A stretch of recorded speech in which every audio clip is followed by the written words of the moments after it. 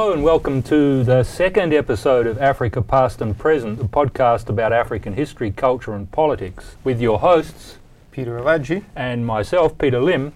We're podcasting here from the auditorium at the campus of Michigan State University in East Lansing. And as I came up the stairs today in the auditorium and saw the murals from the 1930s, I was reminded of some African murals, including those of the famous Mozambican muralist Malangatana, an old friend of mine, and the fact that he had kindly given permission to reproduce one of his murals about peace in Africa to bedeck H. Luso Africa, the Lusophone African listserv and website which is based here in Matrix. And I also was reminded today, listening to an excellent talk on Diego Rivera and Detroit, and also his murals in Mexico, that in some of those murals he's depicting African women. Anyway, enough of murals. Today's program focuses on sport, cinema and literature. In the first segment, Peter Alagi reports on the first round of matches of the 2008 African Nations Cup being played in Ghana. And in the program's second segment, Michigan State University professors Ken Harrow and Safwa Babena Hampton join us to discuss contemporary African cinema and its very intriguing connections to African literature.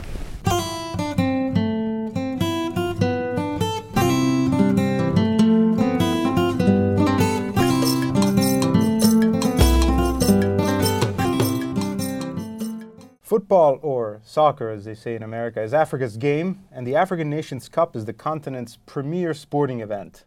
The first tournament was held in 1957. That's 3 years before the Europeans held their first European Championship, by the way. Egypt is the title holder and has won it 5 times. Cameroon and Ghana have won it 4 times. This year the tournament is taking place in Ghana. What's very interesting about this tournament is the number of players, African players, who are actually based in Europe. There are more than 130 players participating that are professionals based in Europe. 57 play in France, 46 in Britain, 11 in Germany, 10 in Italy, 9 in Spain, and there's even a Major League Soccer player, Bouna Kondoul, who is one of Senegal's goalkeepers, went to high school in New York City. And there have been some wonderful matches so far, and I think the best teams have been Ivory Coast and perhaps Ghana, with Egypt a close second. Fabulous goals scored by Didier Drogba, great midfield play from Yaya Toure, and excellent goalkeeping from Boubacar Barry. All 3 of these players are stars of the Ivory Coast side that, in my opinion, is going to emerge champion in this tournament. Rising teams in terms of momentum, I would say Cameroon and Nigeria. Cameroon has just qualified as the second team in Group C with a very big victory, a 3-0 victory over Sudan. And in this game, Samuel Eto'o broke Ivorian striker Laurent Pocou's goal record for the most number of goals in all African Nations Cup tournaments. Eto'o has now scored 15 goals, and Pocou had the record of 14 in the late 60s and early 70s. The biggest surprise, I think, has been Angola in the way that they have maintained the good form from 2 years ago in their first World Cup appearance. And they've been powered by 2 great strikers. Probably the most famous one is the 24-year-old Manusho of Petro Atletico in Luanda. And he just signed also a 3-year contract with Manchester United, though I think his work permit is still pending. And the biggest disappointments in the tournament, I think, so far have been Senegal, South Africa, and also Morocco. And I'm particularly concerned about South Africa because it's close to my heart. They fielded a very young team, and they played in a very disappointing fashion against Tunisia, particularly in their defending. They play their final group match against Senegal tomorrow in Kumasi. So as it stands right now, the quarterfinals on the 3rd of February will see Ghana play Nigeria in what promises to be a real cracker of a match. Also the same day on Sunday, Ivory Coast should have an easy time against Guinea. And on Monday, February 4th, Egypt will probably play Angola. And on the same day, later in the evening, Tunisia will match up with Cameroon. And so as it stands, here are my predictions. In the semifinals, we'll see Ghana against Ivory Coast, and Egypt against Cameroon. And the final on February 10th, I predict Ivory Coast against Egypt in a rematch of the 2006 final played in Cairo. But this time, I see Ivory Coast taking home the prize. And so in our next podcast, I will give you my wrap-up of the African Nations Cup, the greatest soccer tournament in Africa.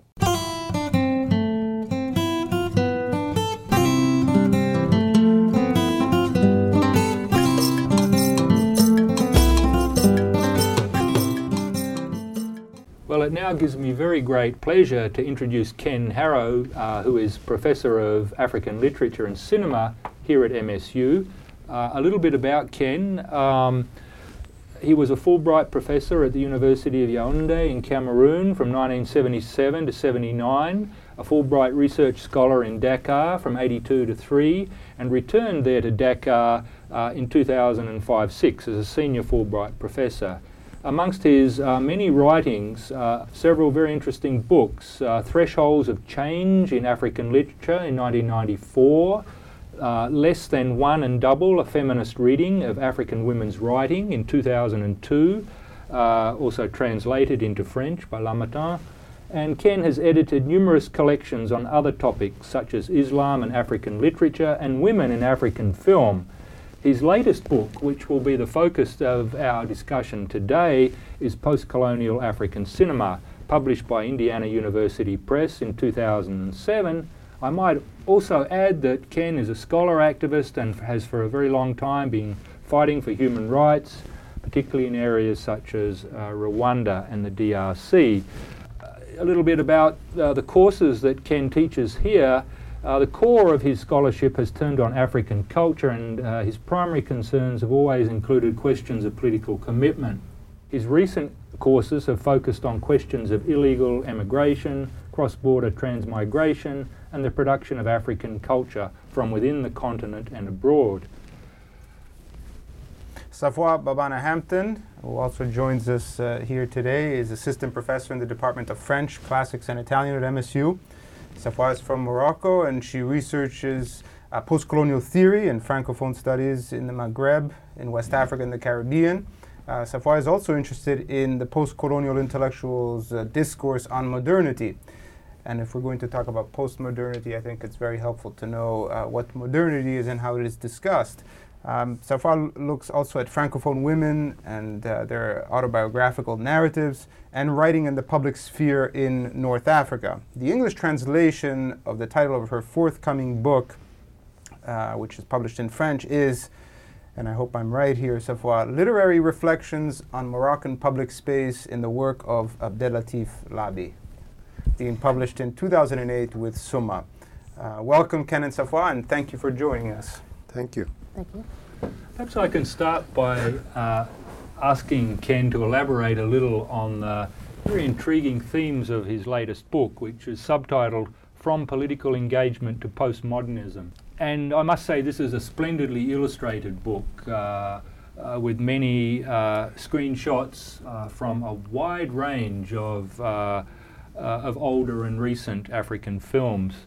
Ken, perhaps I can just start by asking you that you very effectively decenter an African, an authentic African cinema in your book. I just wonder what the motives were for taking this tack, and how successful do you think this book is in grappling with these very important questions today? Well, I have no idea how successful it is. I'll leave that to you. I think there are certain key concepts and terms that recur repeatedly in the study of African culture, and I label them at times shibboleths. One of the shibboleths in our field is that of authenticity. It never seems to want to go away.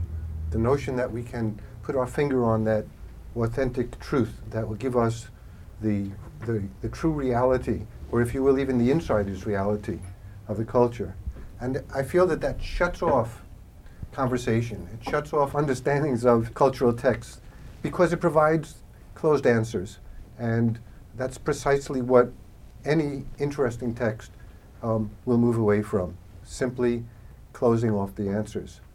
One of the movies that made the greatest impression on me as a young teenager was Gillo Pontecorvo's Battle of Algiers, which I still use in the classroom and students still love, and it is a mesmerizing film. And I was a little disconcerted by your book and the way that it criticized this kind of cinema of struggle, the cinema of revolt, the cinema of populist resistance to colonialism, which of course Ben Ousmane then goes on to use as a critique of neocolonialism and Western power and African dependency and so on. Because it seems to me that while you're criticizing and you're uncomfortable with the kind of narratives and structures that these movies that Ousmane and Pontecorvo and others have made, they seem still very much as movies that are influential and that are quite popular. And it seems to me something worth discussing. Why is it that these movies that you find so problematic in a lot of ways and so limiting and constraining are actually movies that people look up to as great examples of African cultural production? Well, I think for the same reason that I criticize the term authenticity. People look for answers, and if the answers are strong and fit with the understandings of the world which people want to have, then they'll accept those answers without looking to the subtleties or nuances that might be overwritten by those strong answers. I don't want this. This is a very delicate position to be in, because I don't want to give the impression that I'm opposed to a cinema of revolt. In fact, I support it. And if anything, this is a self-critique, because I was as much enmeshed in the Marxist criticisms of the 60s and 70s of African culture and of culture generally. And I still adhere to those values. But it seems to me that we can't take what people have called a vulgar Marxist approach and be content with it. We have to be open to critique at every level. And it's critique that demands something more than straightforward authenticity and straightforward truths. And these are really the keys. If our critique is ever really to be successful, it has to go beyond simply questions of mobilization for a cause. And sure, yeah. That's a very important point. If we move beyond the world of film directors into the back alleys of Nollywood, or even experimental films that are going on with cell phone cameras or digital cameras and maybe being uploaded to YouTube or its equivalents, how does this blur the picture, or maybe it doesn't? Well, everything becomes conventional after a while. So the conventions of postmodernism are that the line between high culture and popular culture has become effaced. And this is what has been resisted by African filmmakers up until the mid-1990s. That is to say, African filmmakers saw their charge as not entertaining an audience, but educating an audience. And those few exceptions, like Henri Duparc, who's Ivoirian, who tried to make films that were more entertainment films, were trashed, in fact, by the critical reception that was given to them for those reasons. Since the mid-1990s, since the Ghanaians first started making video films, and now the Nigerians have picked it up, there have been thousands of video films made on the continent. And that has actually saved African cinema from its demise. And what I mean by that is, it's not simply enough to scramble and get the money and make a film.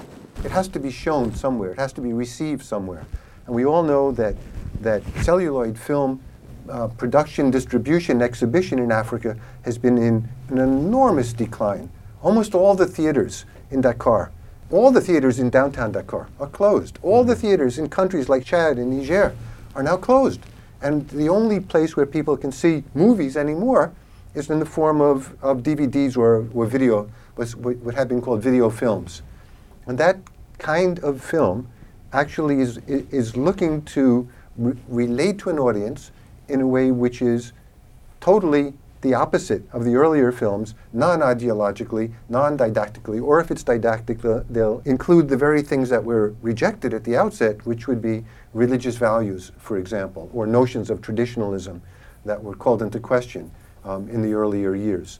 I think that the open-minded critic has to be really available to all of these enterprises. I know that, for example, in Ghana, there's a huge gap between the old guard filmmakers who call all this trash and did their best, in fact, to keep that industry from from surviving, whereas now it is the only place where film is being made.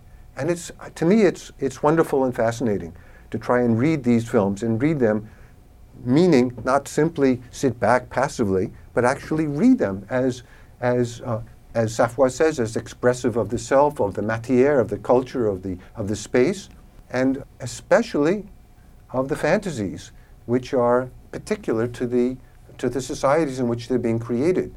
Fantasy, that's the key word here. It's the word on which these films are turning.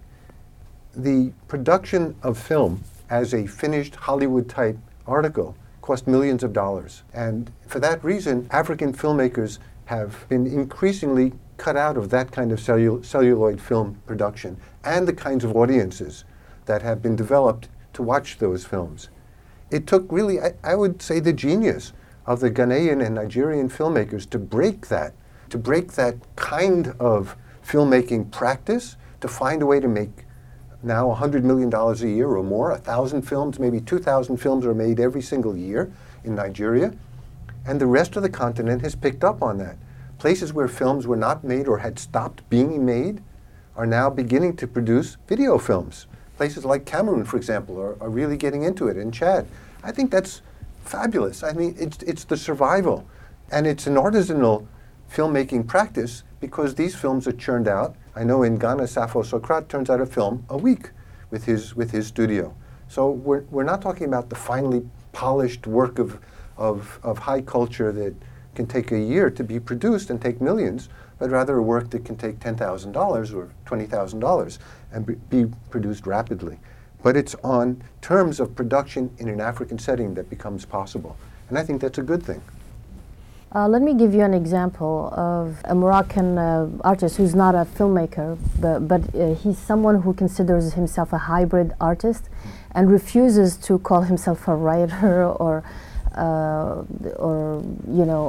sculptor. Or he situates himself in an interesting crossroads in that he very boldly flaunts the material with which he produces his art. His work, Miniature, it was written originally in French, and he translated it into Moroccan dialect. But the book, you can't hold it in your hand because the book is exhibited in a gallery.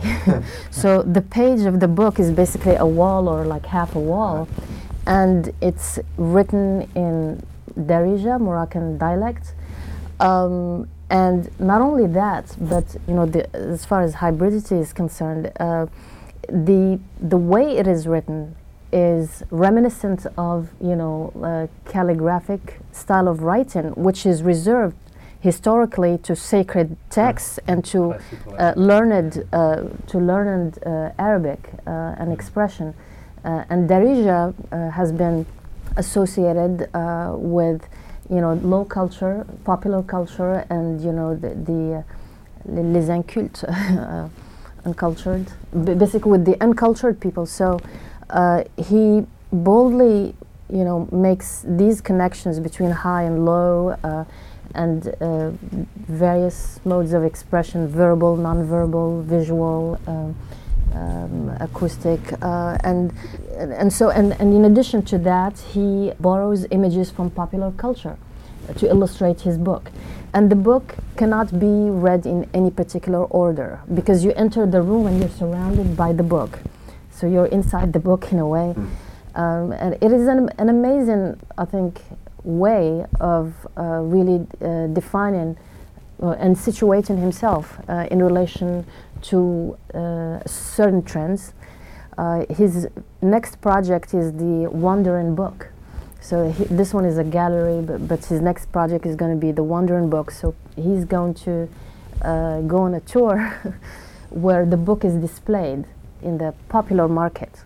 And for those of you who visited probably North Africa or even West African countries, there's always like the souk or popular markets, and you have the more modern, supermarket.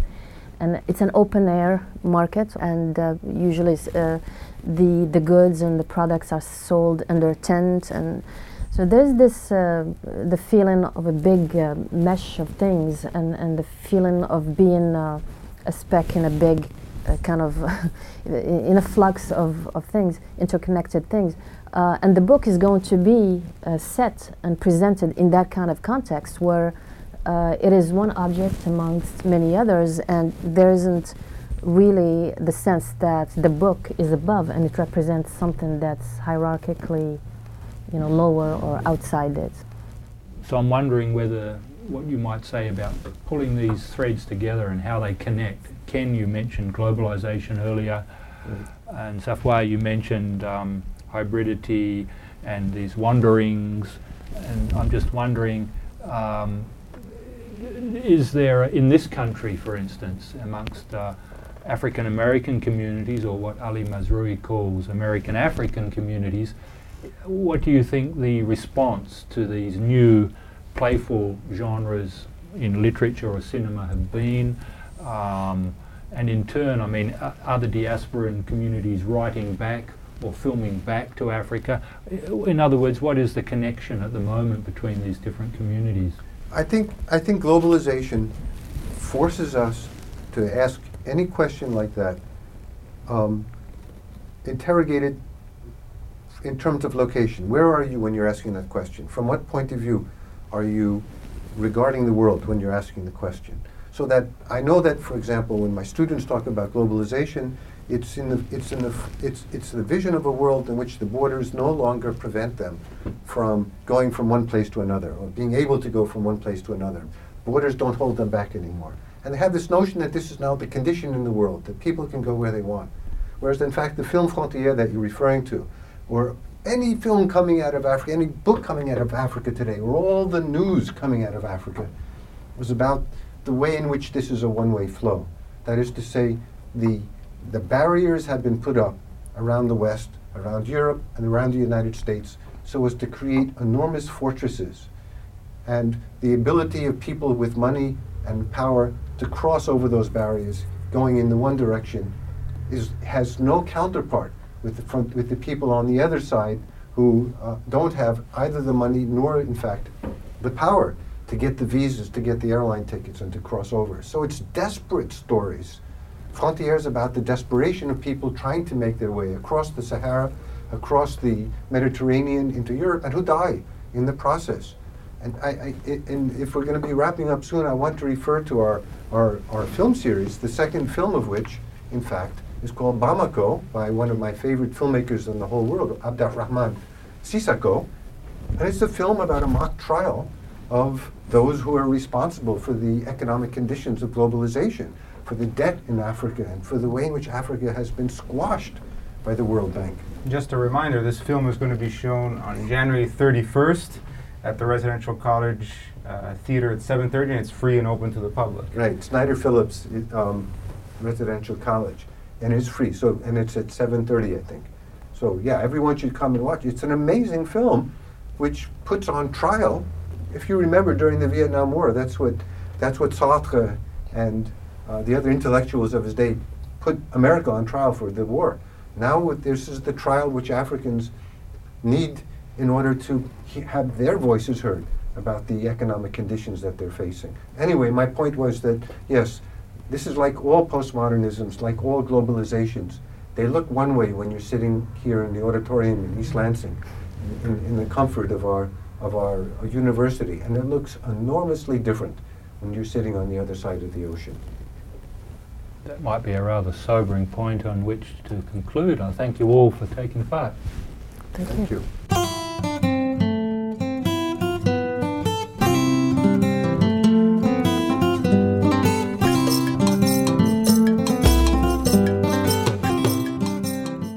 In this last portion of the program, we have a few events to tell you about. In the MSU film series, which is free and open to the public, the next film will be shown on Thursday, February 14th at the Residential College's Snyder Phillips Theater at 7:30 p.m. The title is Thomas Sankara, The Upright Man. It's a film from Burkina Faso. And the film recovers for the present the detailed history of Sankara's 4 years in power and his program for African self-reliance as an alternative to laissez-faire capitalism imposed by the West. The other film is Thursday, February 28th. It's Drum from South Africa. For more information about Africa events on campus here at MSU, go to africa.msu.edu. The second event that I want to tell you about is a conference on media, communication, and sport in Africa, which is taking place at Ohio University in Athens, Ohio, February 22nd, 23rd. And it's part of the Sports in Africa Network conference. Sports in Africa Network seeks to foster some meaningful dialogue on the interface of sports and Africa among academics, practitioners, media, NGOs, and the public. And some of the themes that will be analyzed in this conference are communication for sports and development, international media coverage of African sports, media and women's sports, media and the 2010 World Cup. For more details, visit our website. Thanks very much, Peter. And that brings today's program to a close. Please join us in 2 weeks when we will speak with South African media scholar Sean Jacobs from the University of Michigan about mainstream media coverage of Africa in the West, which he covers on his terrific blog, Leo Africanus.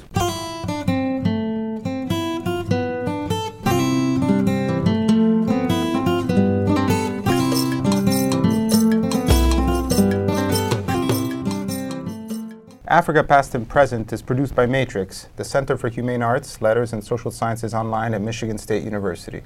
Our producer is Scott Pennington. Technical assistance is provided by Alicia Scheel and Chris Johnson. For more information about this show and to subscribe to the podcast, you can visit our website at Afripod, that's AFRIPOD, .AODL.org. You can also get in touch with us by email at africa.podcast@matrix.msu.edu. Thanks for listening.